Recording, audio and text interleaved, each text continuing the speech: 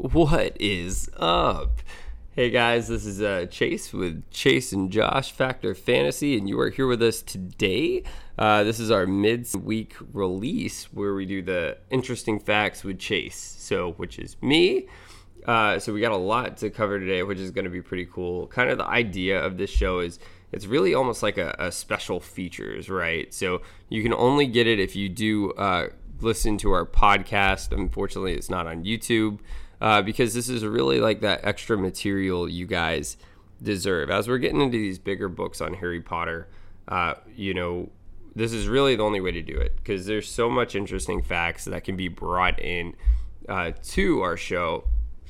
Now, as you guys know, our show already runs, 2.5 to 3 hours on average a lot of times, just because there's so much to cover and, and that's still being efficient as it is. But right before we kick off here, Josh and I went to Tampa, went down there, got to hang out with, all the people that were celebrating the Super Bowl. So it was pretty cool being from that city.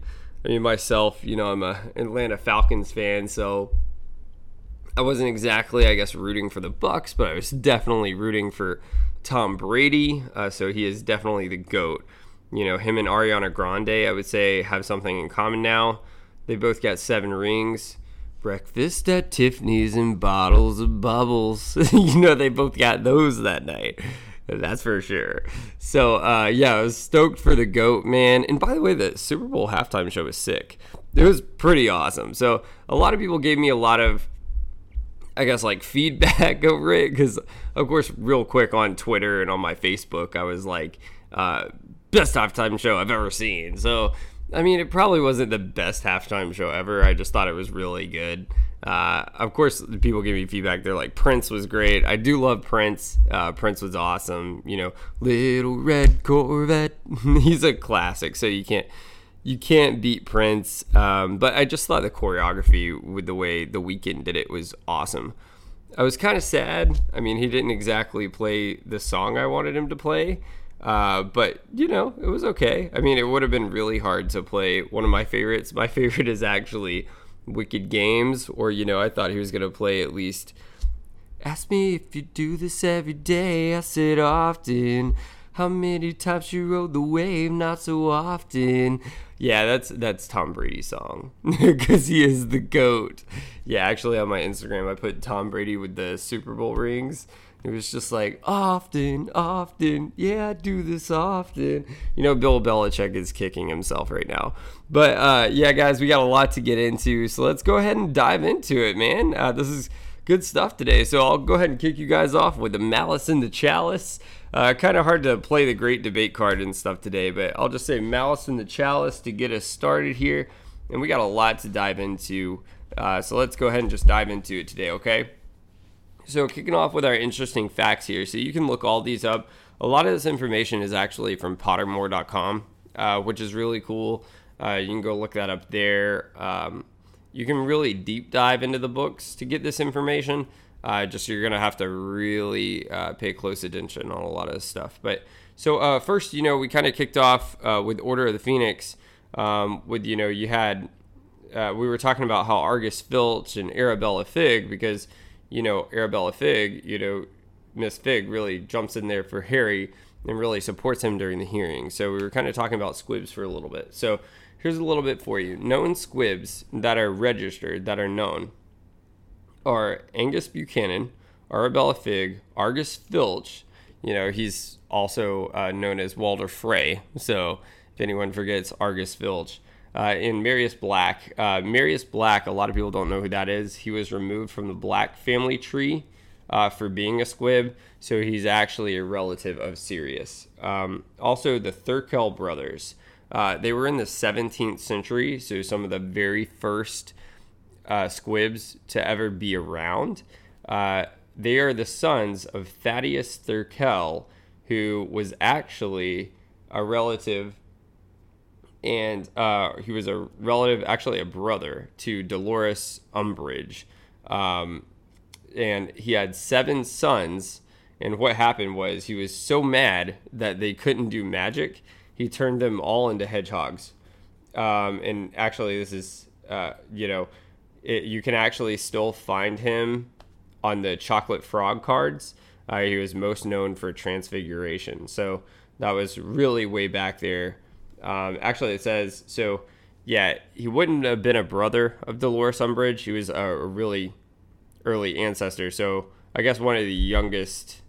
Yeah, it was really close. But yeah, it was right around the 1700s is when this happened. So yeah, he definitely wasn't a brother, but it's just, that's pretty wild. You're going to turn all 7 of your sons into hedgehogs because they can't do magic. But so he was not very happy. Kind of what we're going to really dive in today, which is really cool, is one of my favorites, one of my, I guess, favorite characters. I wouldn't really put her in my top, but is Nymphadora Tonks. And I don't think she gets a lot of credit because a lot of people don't really know her history, By the way, if you wanted to look up that stuff on Thaddeus and all the facts about him with his 7 sons, there's actually some Easter eggs on him you can find. They're in the old school Harry Potter games, so you can find Harry Potter, Sorcerer's Stone, Chamber of Secrets, and Azkaban video games. He's actually in there. You can do a little side quest on wizard cards, and there's a wizard card on him, and you can find more information about that. But Nymphadora, back what we were saying, so a lot of people don't know, she's in the Hufflepuff house. So, I think Hufflepuff has actually looked over a lot. So, for instance, one of my favorite characters of all time is Cedric Diggory, just because of the loyalty he has to his friends. I mean, he was a champion of the Hufflepuff house, got all the way to the 3rd task that we talked about in Goblet of Fire, and really was down there all the way into the end with Harry. He just, I think Voldemort took a cheap shot at him with Peter Pettigrew. So, with Wormtail. So, I mean, it's just one of those things. Unfortunately, that's the way it went. So I think Hufflepuff is really looked over a lot. Then Nymphadora Tonks, right? So she started at Hogwarts actually in 1984. I'll tell you some of her kind of accomplishments leading up to what really got her known. But the whole idea behind her history here that I want to bring up is the fact on like how she became an Auror. Because in Order of the Phoenix, the book that we were talking about, she was even saying some things like, I'm clumsy and, I really wasn't good at passing like the stealth test and that sort of thing in Auror training. But like what really got her noticed is a big thing that she actually did during her 5th year on basically, taking down a whole group on how Death Eaters were recruiting people straight out of Hogwarts. And I'll go into that in just a second here. So in 1984, she was sorted into the Hufflepuff house. In her 3rd year, kind of, I guess, like the first big thing getting her notice, her 1st and 2nd years were pretty normal. But in the 3rd year, actually, in herbology, they actually had, in class, this is kind of cool because it's a little bit ironic, but Professor Sprout was actually teaching during that time. She was just a lot younger, of course. But they actually found a boggart in one of the herbology pots when they were actually experimenting with mandrakes. As we were talking about in Chamber of Secrets, the mandrake cry that's fatal, right? Well, what happened was there was a boggart that was hidden in one of the pots. And, of course, it was Tonks, Nymphadora Tonks, that grabbed the pot just by chance, fated chance, bad luck of the draw, really. So she did, and what happened was the boggart turned into a werewolf. So that's really ironic because, as we know, Lupin plays a really big part in her life. A lot of people don't know, too, lupine is like the Italian root word for werewolf. So a lot of people don't know that, which is pretty cool. And so Professor Sprout was actually able to, Tonks was basically so shocked by the whole incident because it's not often, you're going to get a werewolf from a boggart, no matter what you wind up getting out of there. Actually, Professor Sprout actually had to cast a boggart banishing spell to get rid of it, and then they wound up getting it off of Tonks. as it was approaching her. So that actually would be something really wild, really cool to see on screen. If they wind up doing like a Harry Potter prequel or something like that. So me personally, I'm really stoked for the Harry Potter HBO series if they wind up doing it, which right now is being talked in works. And the reason why, guys, I know a lot of people keep saying, no, you beat this series to death. This series is dead. One, we're coming up, hopefully by the time we finish this series, whatever month it winds up being in, because, things a lot of times take longer than we plan them to be. Coming up next year, right around Harry's birthday, is the 10-year anniversary of Harry Potter. So that's pretty amazing. But as we're going back through these movies, I'll just go ahead and say this right now. And I've always loved the movies because I love the actors in them, right? Especially Emma Watson. And I love the original Albus Dumbledore. Even the newer Albus Dumbledore, is growing on me. But they just miss so much stuff. Like the entire third task of Harry Potter and the Goblet of Fire wasn't even in there, basically. It was completely changed. Take a shot. Or you got even, Order of the Phoenix. Like, it's like everything was so kind of flipped around. Like, you could have done, I think everything just so much more intense. And everything's just very rushed. For instance, I actually just went back, no spoilers here, and watched, one of the final scenes of the film, like one of the greatest battles of all time. And it was done like very simplistic is the way they did it on the film. And everything could be done just so much better if they did an HBO TV series, because you can take your time with it. You can fit in all the detail. And I mean, if you really think it would take that long, I mean, yeah, you would have plenty of time to do it being a TV series. And if you don't think you have enough material, I mean, Josh and I are going through the series right now just on a podcast, trying to abridge it, getting stuff done as quick as we can. And we're over here having to put out extended versions because of the detail.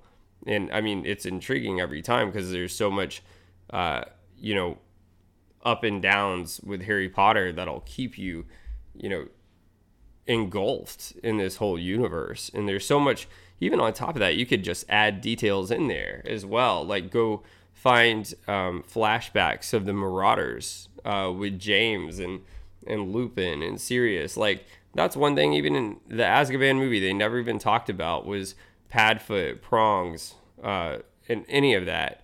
So, I mean, that's like a huge thing. Moony, Padfoot, Prongs. Like, they never talk about that at all. So, just going on a little bit of just my thoughts there, I think it would be a really good idea. I'll try to think of, like, who I might be thinking would be, like, a good golden trio. But honestly, I feel like you have to really get new people for this. I was even thinking, like, an actress that I really respect is Millie Bobby Brown. I was like, maybe she could be, Hermione Granger. She would be great at that. But at the same time, you got to start from the beginning. So I think, honestly, like, even though we've seen Millie grow from starting to do Stranger Things and she's phenomenal, like now she is, she's a young woman now. Well, so she really wouldn't fit that role starting from Sorcerer's Stone because Hermione Granger is supposed to be so young. So, I just think it's hard. So I feel like you really would have to go get unknowns. You can't sign big name actors for this. It's just going to be one of those things where we would have to grow with those characters again. And it would have to put a new spin on it, but really follow more of the book side. Otherwise, you really are going to have to go do a prequel of, like Josh and I were saying, with Adam Driver. I think he would have been great to do like almost like a Half-Blood Prince prequel, right? To go back into his story of things, of where he was always back and forth with James and Sirius. Or you could go do the Marauders. So that would be an excellent idea. Or, I mean, even what I'm about to talk about today, you're going to kind of be like, wow, like I didn't even know that was the case. So let's just go back into where we were. So Tonks, then going into her fourth year, she actually taught her own self the Patronus charm just in her 4th year, like taught herself. What happened, and this is going to play a big note, she actually saved 2 people from a Dementor after teaching herself that Patronus charm in her 4th year. The 2 people she wound up saving were Jacob Sibling and Marula Snide from a Dementor during your 4th year. So here's kind of what happened, right? So let's kind of go into... I'll take you through her years real quick. So in the 5th year for Tonks, she wasn't a prefect. Actually, Sprout, that was the leader of the Hufflepuff house at the time, wouldn't make her a prefect because she said she lacked the ability to actually behave properly. So I don't know if you're like me, I have trouble focusing sometimes, scatterbrain. Tonks was kind of like that. And I mean, that doesn't mean you're not smart. It just means, sometimes you might get bored or you got other things going on or it's just hard to focus because you got, you're just not really into it, really. But Tonks did achieve, of course, good marks on all her owls. And then she actually wound up in taking the Newt's exam where she received all outstanding or exceeds expectations in those exams, which the Newt's exams she chose to take. She did take Defense Against the Dark Arts, Transfiguration, Charms, Potions, and Herbology. This was all in her 6th year. And just remember that big moment in the 4th year there, because I'm going to talk about that, and that's going to really play a lot into her Aurora training coming up. So in her 6th year, this is what I'm talking about here. She became what's called a founding member of one of the original, not the original ones that really set it up, but she did become one of the first founders of the Circle of Kana. So what the actual Circle of Kana is. So the Circle of Kana is, they would meet at Hog's Head Inn, and the leaders were Jacob Sibling, Marula Snide, and Ben Copper. And then what happened was you had Nymphadora Tonks that did join that party and become a really big part of this organization. So it was a secret organization founding by those original members I just mentioned. So those original 3, Jacob Sibling, Ben Copper, and Marula Snide. The goal was to avenge the death of Rowan Kana by fighting the R and locating the final cursed vaults. So a lot of people don't know, this would be really cool to see on screen, but the R are kind of like assassins. And I don't want to say like assassins, not assassins. They're really like, they're part of a very dark secret society based on the sorcery with these vaults, right? And actually it winds up coming out that this is how Death Eaters were recruiting people from Hogwarts. And it was basically, they established this because Rowan Kana wind up dying because of an incident that did occur that was against this group. So R also is known as the Cabal. It dealt with wizards of arcane knowledge. They used magical artifacts to unlock immortality. So just like how Voldemort in Sorcerer's Stone, he was drinking the unicorn's blood so that he would, live forever. But it does take its toll on you. You're not going to be exactly really human at that point. But they were obsessed with this. They had a lot of political influence, and they actually were known to control and command Dementors to leave their post from Azkaban. So just like we were talking about in the episode on Sunday, is, I have a very hard time that Dementors just show up over at, or this was 2 weeks ago, sorry, that Dementors just show up over in Little Winging for no reason whatsoever. Just like Dumbledore was saying. So you're saying either we didn't have control of these Dementors, the Ministry didn't, which that needs to be explained on why that happened. Or you have Dementors that are being commanded by somebody, that are being put in a place and they're being controlled, which that needs to be addressed as well, because then the entire universe is at risk at that point. But basically, so the R were discovered and were identified by Aleister Moody, is what happened. He found letters that were signed with R, the letter R, and they had imposed instructions of punishment. They were first written to Jacob Sibling and Patricia Rakepeck. So Jacob Sibling, that founded the Circle of Kana, they were originally written to him and Patricia Rakepeck. It is, and of course, you can kind of see that the Dementor, like I was saying, that attacked Nymphadora, that attacked Jacob's sibling in Marula in Tonks's 4th year, it is thought was controlled by a member of R. So that is starting to kind of play into Aurora, why she gets noticed, and they think she can qualify for Aurora training here. So there's a really big, I guess, like, surprise that happens in this whole thing as far as the Circle of Kana goes. But you kind of need to hear exactly like who the known members of R wind up becoming. So the known members of R wind up being Patricia Rakepeck, who we just identified like who the letters were to. One was to Jacob Sibling and the other one was to Patricia Rakepeck, signed with the letter of R, which was talked about with the punishment. There's an unidentified dark witch and a wizard in white robes, which we'll talk about him in a minute. The wizard in white robes was Makitoro, and he went to the School of Magic in Japan that we've talked about before on these episodes. He was known for practicing the dark arts. He actually fought Mundungus Fletcher at one point and defeated him. But of course, he was eventually caught by Auroras after, basically causing mayhem. But he was put in Azkaban, and he was such a good wizard. He did escape Azkaban, a little bit differently than Sirius Black, but he did.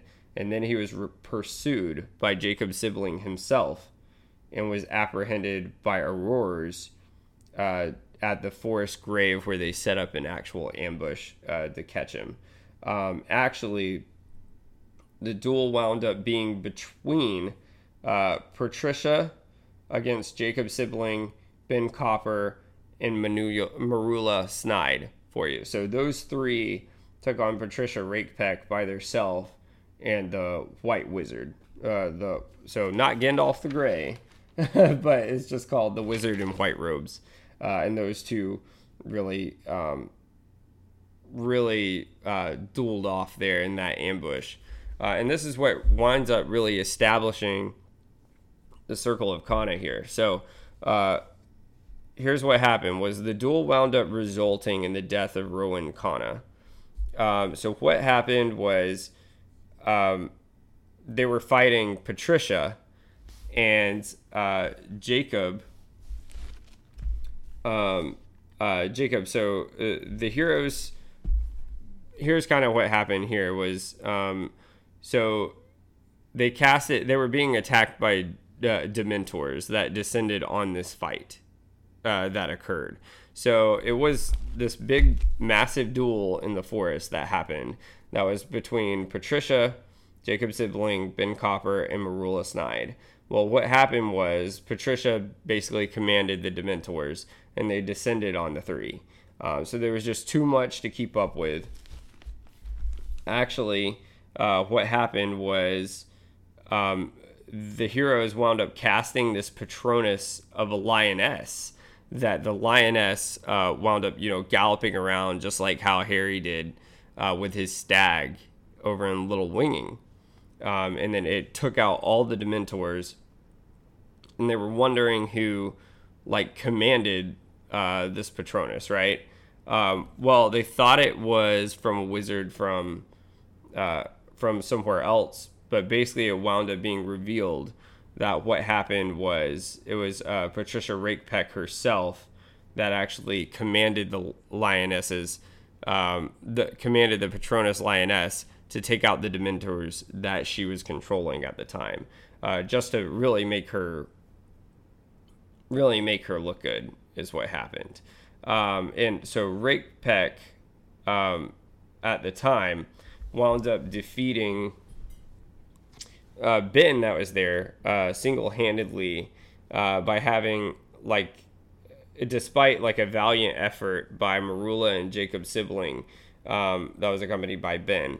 Rakepek did stun Ben, and then also Ben was able to hit Patricia with the knocked backs Jinx, which basically just like stuns your opponent and knocks him back, right?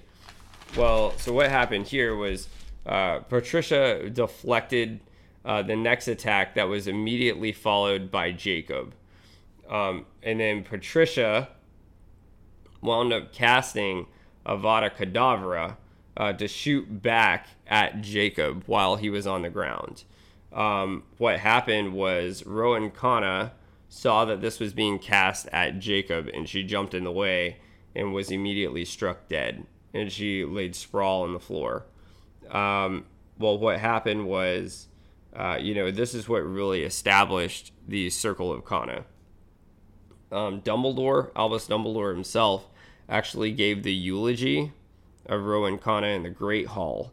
And this is all that can be found in Harry Potter Hogwarts Mystery, which is cool. So there was actually a game developed on this whole predicament that happened, right? That deals with the cursed vaults. Well, so I know it's a little strange that, you're going to say, like, well, why would Patricia cast her own Patronus on her own Dementors? Well, so basically what kept happening was they didn't realize that Patricia was commanding the Dementors at the time, which you wind up finding out later. So she did command the Dementors, but basically she didn't want it to be discovered yet that she actually was in control of the Dementors, because that would have given insight to that it would have basically solidified that members of R could already control Dementors, and they didn't know that yet. Also, it would have really solidified that she was definitely a member of R, which she didn't want anyone to know yet. So that's why she casted her own Patronus and got rid of the Dementors. But then she did wind up taking them on her own, is what happened. But because of that, that's also why Nymphadora Tonks, going back to our original point here, during that fourth year, thank the man upstairs that she was able to learn how to teach herself the Patronus charm, because of Patricia, it saved Jacob Sibling and Marula from a Dementor that Patricia wound up sending on them at Hogwarts, which winds up coming out to be known later. But you can look this up. This is all in Hogwarts Mystery, which is really cool. It would be really amazing to see on screen. Like, that battle would just be awesome, especially the fact of it goes into the Cursed Vaults. So what the Cursed Vaults are, there were 5 legendary hidden rooms at Hogwarts. Each vault had a different curse in it. They were believed to contain prophecies as well as dark magic. Albus Dumbledore has actually mentioned that they were created by all the Hogwarts founders when the school was there. And they were always wondering, well, if the founders that created these vaults, if they were created by the founders, why would these be cursed? Why would these be bad, right? Well, here's what Sir Nearly Headless Nick had to say about it, because this is what Jacob got from that after doing research. So Sir Nearly Headless Nick stated, they were most likely originally created to protect something dangerous that was wanting to take advantage of the floor plans of Hogwarts in the castle. So you know how they always say, in the film, I guess one iconic line of the film in Sorcerer's Stone is, I think it was Percy, he said, be careful of the staircases. They like to change, when he was a prefect. Well, the whole idea of these cursed vaults was they basically could hide in dark prophecies and treasures that will, unfortunately, they could, almost like the basilisk, like in Chamber of Secrets, like really hide something that could really affect people, like whether it was dark magic that could overtake people, whether, I don't like to use the word possession, I think that's weird, but whether it causes them to do something bad, you could basically have dark creatures in there that would be hitting that no one would know about, as far as the floor plan, that are hitting in the chambers. So it really relates to all this. So it's a really interesting idea as far as that goes. So Fornibras Bartholomew, so inspired the Circle of Kana to wind up researching the vaults, and he wound up actually getting the other professors involved in the school. So during the process, basically what happened, this is how Patricia wound up really turning over to the team of R, which is R is, of course, really that dark magic. I don't want to say like Assassin's Creed, like assassin, but like really that dark group that was recruiting Death Eaters. Well, she became obsessed with the vaults, and a number of the professors that were actually in the Circle of Kana. And one of the vaults is actually the Vault of Fear, and she became basically obsessed with it. And so for a long time, they didn't even know Patricia was a member of R, which is kind of like what happened during this whole battle scene. Like they hadn't confirmed yet that Patricia was part of R. So, but basically she became obsessed with it and wound up going over to, I guess in the words of Yoda, the dark side is strong in this one. To do or to not, there is no try. Yeah, so that's basically what happened with her, right? Jacob actually was eventually expelled, Jacob's sibling, for his involvement in finding the vaults, because he actually became obsessed with it too at one point. So this is almost like the whole Lord of the Rings thing, how you can become addicted to the ring, right? Well, he became so obsessed with finding these vaults that it actually endangered members of the school at one point, when he came across the Vault of Cursed Ice, and he actually unleashed a spell in the vault on accident that spread basically like a blizzard throughout the entire school of Hogwarts. And a lot of people could have really died over it. So no one was hurt, so everyone was okay. And actually Minerva McGonagall had a big part in this for Jacob's sibling, where he was expelled. But basically a lot of people could have gotten hurt, so that led to his expulsion, and they wound up, kicking him out. But actually Minerva McGonagall said the Vault of Cursed Ice was originally created without being tampered with, but then someone did tamper it because they were trying to basically defend something that could be hidden in one of the other vaults, that not necessarily a monster, but could very well be very dark magic that would cause a big threat to Hogwarts later on. The next one, so the Vault of Fear. This is the second vault. Remember the one I was saying Patricia basically became obsessed with. The Vault of Fear is actually hidden behind a bookcase in the restricted section. They found 3 ancient boggarts inside, ancient ones, not just ones that are just found there.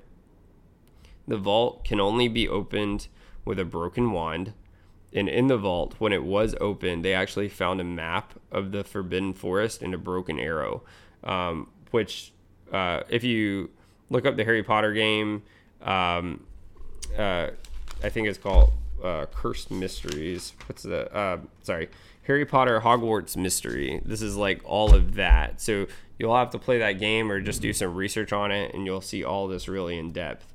But basically, that plays a big role into later. And then they wind up heading out to where, remember we talked about in Chamber of Secrets, not Sheila, but Aragog. So Aragog wasn't there at the time, but it did take them out to the Acromantula layer. So like where all the tarantulas and everything are at in the Forbidden Forest, that's where they wound up going out to, and that's where they wound up finding the next vault. So it was actually, and that was the Forest Vault is the one they found there in the Forbidden Forest. The next vault, so that one is actually a buried vault underground, and actually it is. So this is the vault in the Forbidden Forest, where they have the tarantula, the Acromantula layer there. That vault is actually buried underground. It was originally discovered that it was out there in October 31st, 1981 by Jacob and Patricia Rakepeck, because this is before they knew she had basically betrayed everyone. And then the Circle of Kana was founded, and they thought she possibly could have been working for R. But they discovered it in October 31st, 1981. It was guarded by a dragon. So they actually didn't manage to even get past it. That's how Patricia wound up becoming obsessed with the Vault of Fear. The group didn't manage to defeat the dragon at all, but they wound up returning in 1989. So this is 9 years later, defeated the dragon, and this is when Rakepeck revealed her true plan to wind up killing students and betray everyone at Hogwarts, which was a lot later on. So that was even after, the Circle of Kana was wound up founded after, Patricia wound up getting in that major duel and everything there. And then the fifth vault was actually the Sunken Vault.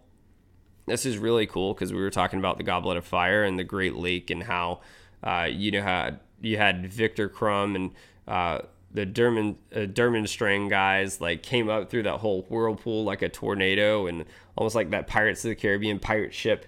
But the fifth and final vault is under the Great Lake. It's actually located in the mouth of a statue of a giant squid. So down where Harry was doing the second task. The vault was made. This is really cool because if any of y'all actually listened to my rewrite on Game of Thrones a while back, Arya kind of had an experience like this in the House of White and Black, where and it's not black and white, but white and black, where she went over to, west of Westeros and all that. So you'll have to check that out because it's funny. It's very similar, and I didn't plan this at all. But the whole idea of this vault is it makes the people that open it relive their worst previous memories.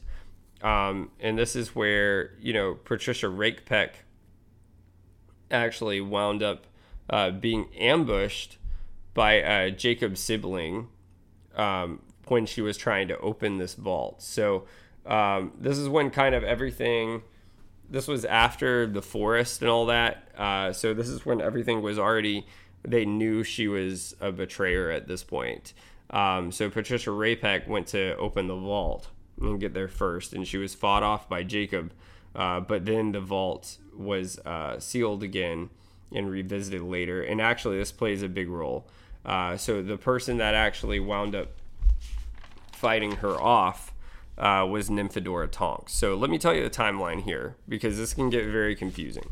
So here's the timeline for you. So the timeline is you have 5 cursed vaults that are trying to be discovered and basically sealed so they can never be used again. Jacob discovers vaults 1 through 4 that we just mentioned. So that's all the vaults, as in, just to tell you these vaults one more time, just so you can see what vaults 1 through 4 are. So vaults 1 through 4 is you have just a second here. So you had, I'm making sure they're in order for you. Yeah, you have the Cursed Iced Vault, you have the Vault of Fear, the Forest Vault, and then you had the Buried Vault, which is the so let me make sure that's 5 for you, because you only discovered 4.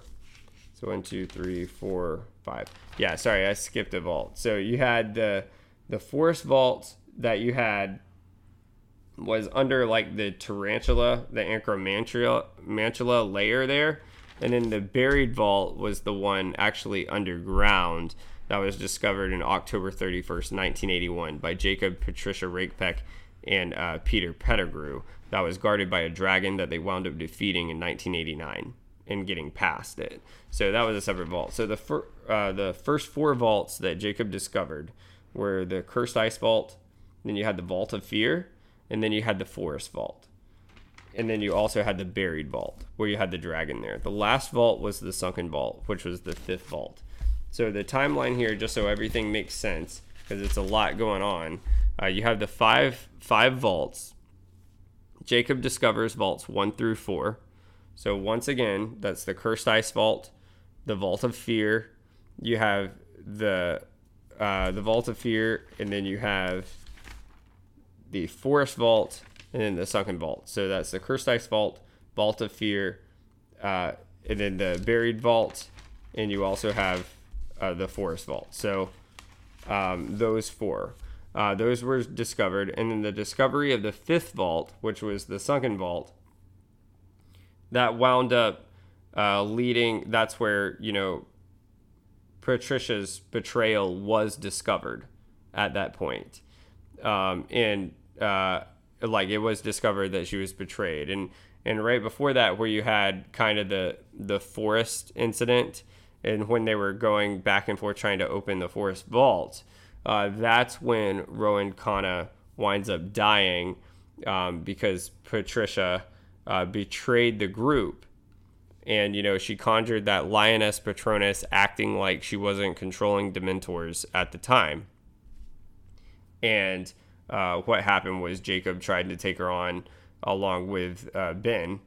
And Patricia was about to take on Ben after defeating Jacob. And then when she was shooting the Avada Kedavra curse at Jacob, that's when Rowan Kana jumped in the way. And then the Circle of Kana was formed. Then shortly after that, that's when Marula was attacked by Dementors at the school. And this is where Tonks comes in her 4th year. And she winds up saving Marula and Jacob's sibling that jumped in there to try to help Marula but wasn't doing anything. Winds up saving them both from the Dementor attack. And that's when Tonks becomes a member of Kana. So this really started her whole Aurora background there. Tonks wound up going to try to close the Sunken Vault with Marula and Jacob is what happened. And so she went down to do that, and that's when they were ambushed by Patricia that had an ambush already set up. Tonks by herself, because Patricia didn't take into account all of Tonks' ability, wound up defeating Patricia in the battle. So she didn't kill Patricia, but she wound up defeating her off. The vault was resealed, and also Tonks was the one that wound up fighting off the wizard in white robes. That was with Patricia at the time, and he's the same one that escaped Azkaban, where they actually had to have that ambush later on with the Roars to make sure he didn't get out again, because that was his goal. So he was actually even more powerful than Patricia, in my opinion. The members of the Circle of Kana were Jacob's sibling Ben Copper, Marula Snide, Andy Igloo, Bagdia Ali, Barnaby Lee, Charlie Weasley, Diego Kaplan, Ismelda Merck, Jay Kim, Liz Tuttle, and Nymphadora Tonks. Also, you had Penny Haywood, Talbot Winger, and Tulip Karasu that also contributed to that group as well. So that's really what wound up making Tonks' big training there. It actually wound up finding out later, unfortunately, Marula wound up betraying the group. And after Patricia was defeated by Tonks. So Marula wound up betraying the group, and they found out that she was being recruited by a dark witch who is still unidentified today. And actually, there are some quotes in here that are really cool. But this was, as you know, they were still trying to reseal that final vault that was in the sunken vault in the Great Lake. And Marula basically was being recruited by this dark witch, and kind of like Anakin Skywalker, you may try, wound up giving in to the dark side. So it was actually even quoted in here that she said, I vow to leave Hogwarts behind and follow in the footsteps of R, said Marula. The witch promised, your wish fulfilled. Your fulfillment is only the beginning. And the witch apparated away. Jacob's sibling lay shocked and watching in horror. So this was right when they were trying to seal the vault in the Great Lake, like right outside the lake. All this happened in their final attempt, which is why that final vault, it was resealed, but no one knows if the curse was ever broken in there. All the other ones, the curse were defeated, but basically it's kind of a story where it really develops Tonks' training here, because she played such an important role. They almost defeated all of R by theirself. But unfortunately, you know, Death Eaters were able to still recruit members from Hogwarts through that, because Marula betrayed the group at the end after you already had that betrayal from Patricia. So it was just like a story where almost like the good guys can't win. So it would be amazing to see on screen, though. So now that we're kind of past that, so when Tonks goes into Aurora training, she had 3 years of Aurora training with Alistair Moody, and she qualified to be an Aurora in 1994. The Aurora training course, it's 3 years, and it was established originally by Minister Eldritch Diggory, who is an ancestor of Cedric Diggory, between 1733 and 1747. He was head of the British Ministry of Magic. He started the proposal to have Dementors removed as guards from Azkaban, of fear that it was too cruel a punishment and that they could not be trusted, just like Albus Dumbledore was saying. Eldritch wound up dying, though, in 1747 of dragonpox, and at this time his committee, the committee following him, the administration, wound up unfortunately, you know, putting back in place Dementors, and basically shot down the proposal that Dementors needed to be removed. But it was his idea that Dementors needed to be removed and disbanded, and he was the British Minister of Magic.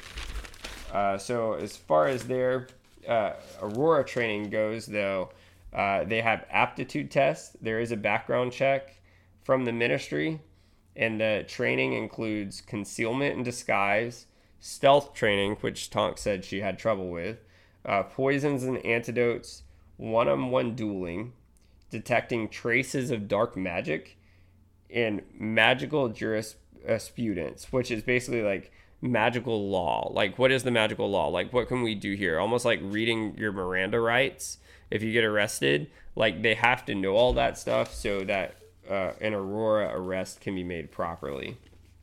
So I just thought that was really cool, and like the background of Tonks, like people don't realize the respect she really deserves in a lot of this stuff. So that just really needs to be noted, which is really cool.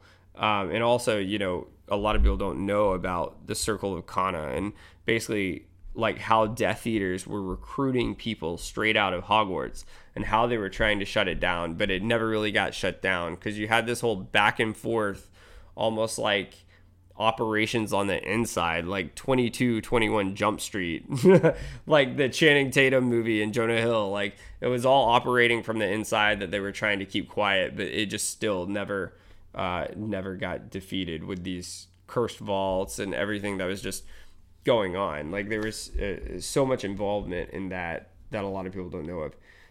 Just a few other extra like cool, interesting facts here. So Walburga Black, we talked about her on that portrait. She's Sirius's mother. She was around from 1925 to 1985. She married her second cousin Orin, gave birth to Sirius November 3rd, 1959, and gave birth to Regulus in 1961. Regulus, of course, was his mother's favorite because he followed the traditional traditions. It was originally told, like we were saying before, Regulus died because he tried to leave the Death Eaters. So I'm just going to let you remember that. After the disownment of Sirius and the deaths of Regulus, the rumor was she basically went mad because so many in her family that were close to her had died, and she put a curse on the portrait to basically remind that family forever of their traditions. Just Regulus Black, I'm not going to tell you how he actually died. I know exactly how he actually died. The true way, a lot of people think he was killed by Death Eaters or Voldemort, and I know exactly what happened, but we're actually going to save that for Half-Blood Prince, and you'll find out then. So stay tuned there. Do not forget, because this plays a huge part, the locket Josh and I were mentioning a couple weeks ago that's in 12 Grimwald's Place, because that plays a huge moment there. Do not forget that locket. If you all have already seen or read Deathly Hallows, that plays a big role. So which is why you're going to find out a lot of this later. And we'll save that for then. The Black family tapestry, though, it was made in the 13th century. The first member of the Black family on the tree was Licorice Black. He lived in 1820. And then he actually put a permanent sticking charm on the tapestry, just so that way, basically, it can never be removed from that house. Known members that were burnt off were Eduardus Lamette Black. It's still unknown why he was burnt off. Lola Black, though, was burned off for marrying Muggle Bob Hitchens. Cinderella Black married Septimus Weasley, which the Weasleys are considered traitors, so she was burned off. Phineas Black, he supported Muggle rights, so they burned him off the tapestry. Marius Black was a squib, so they just burnt her off the tapestry right away. Andromeda, we did talk about Tonks' mother, married Ted Tonks, so she was burned off, who was, Ted Tonks was a Muggle, and they supported also a lot of Muggle rights. Sirius Black, of course, his disownment. And then you had Alfin Black, who was caught giving Sirius gold that we did talk about during his disownment, and he was burned off. The Goblin family, I did look this up, how they were talking about the Goblin family that was murdered. Arthur Weasley was talking about it. It occurred in 1970 in Nottingham, England. All that's known about this is that basically they rose up against Voldemort in a regiment. So it was like a big group of them. It wasn't just really like a family, but Voldemort just slaughtered all of them. So it doesn't say how. I don't know if he used Avada Kedavra or what happened, but this occurred in 1970, and that's all the information on it.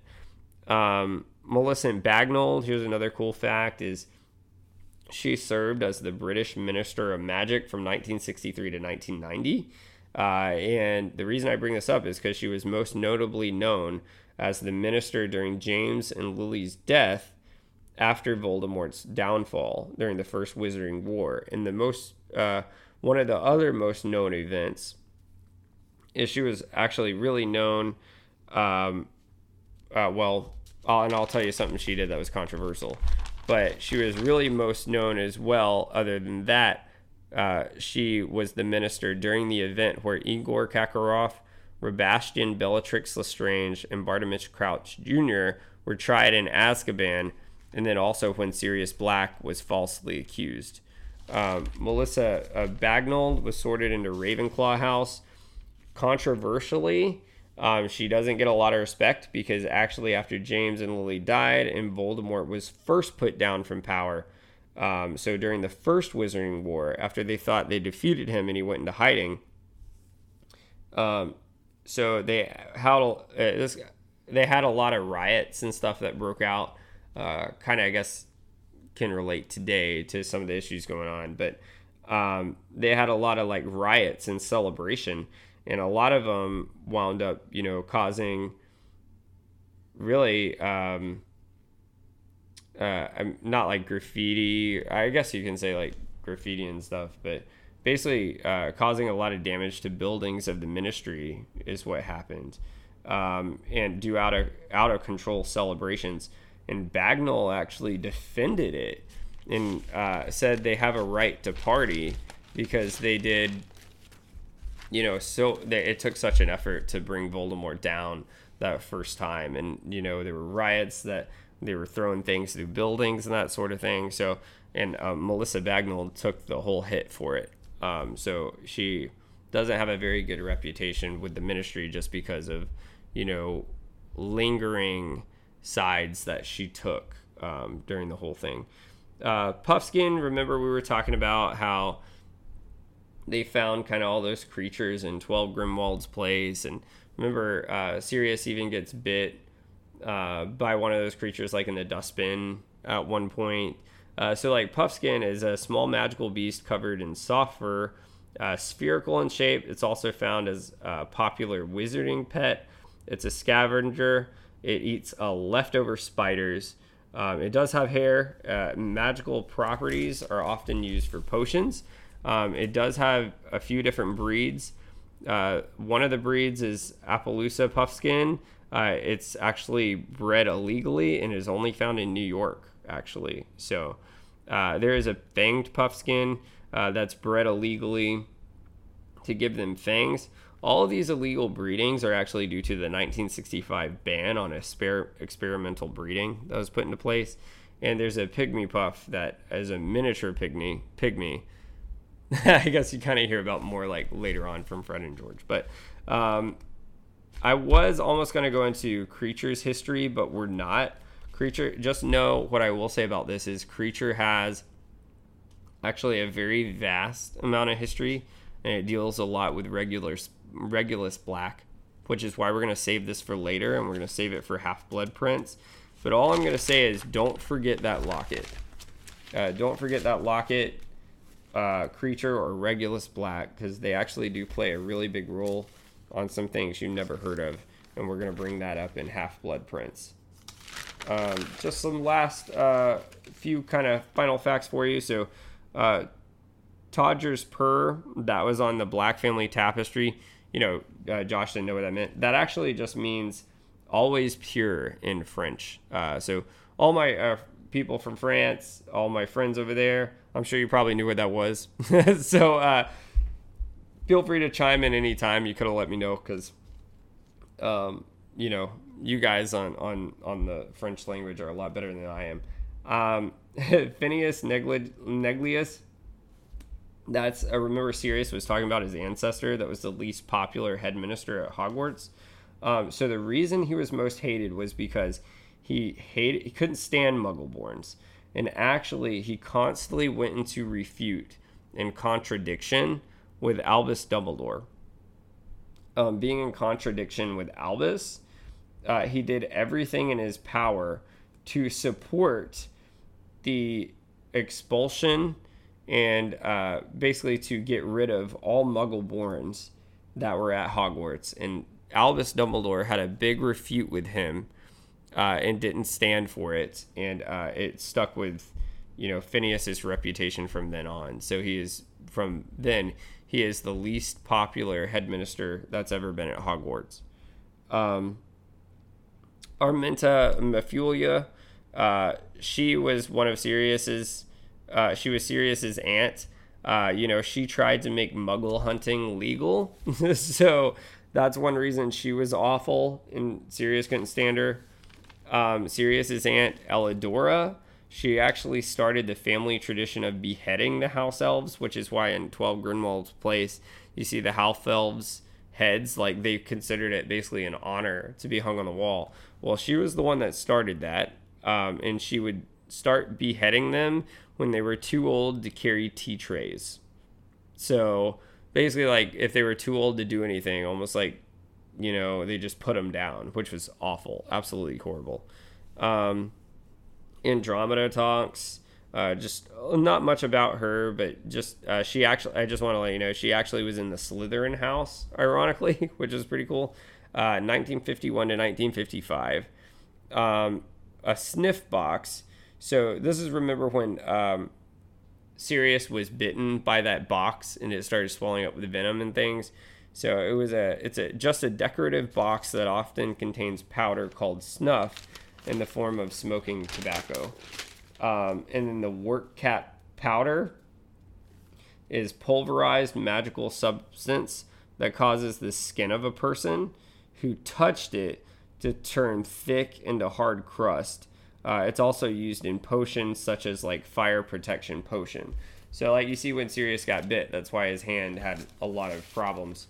So just like some interesting facts there. Like I said, I was saying a couple weeks ago, these episodes aren't going to run near as long as our normal episodes that we drop on Sunday, guys, and record for you guys on Sunday at 8:45 a.m. But this is like your midweek, kind of your extra special, I guess you want to say the special features for you, right? Like kind of like that extra extended edition. Like this is the extended part you can listen to, because there's just so many facts and so many cool things that we can talk about that are out of these books, but they're so in detail. We do have to put the major stuff in there when we do our show on Sunday. So guys, with that, just once again, thanks so much for everything you do for us. Follow us on Instagram and Facebook. Leave us a review. It really means a lot to us. All those reviews you leave and all the downloads, it doesn't go unnoticed. We see every single one. Me on Instagram, RBROW129, that's me. Jay Nelly, you can follow him on Instagram as well. You got us at Official Ridiculous Patronus. You can follow us there on Instagram. As far as our Facebook, we do have, Chase and Josh Factor Fantasy. You can follow us on Facebook. Even Twitter, you can follow me at rbrow129 or at Official Ridiculous Patronus. Josh and I are there. So with that, guys, this has been another ridiculous production. I can't say Chase and Josh because Josh is enjoying his week this week. This is a Chase Interesting Facts special. This is Chase from Chase and Josh Factor Fantasy, signing off.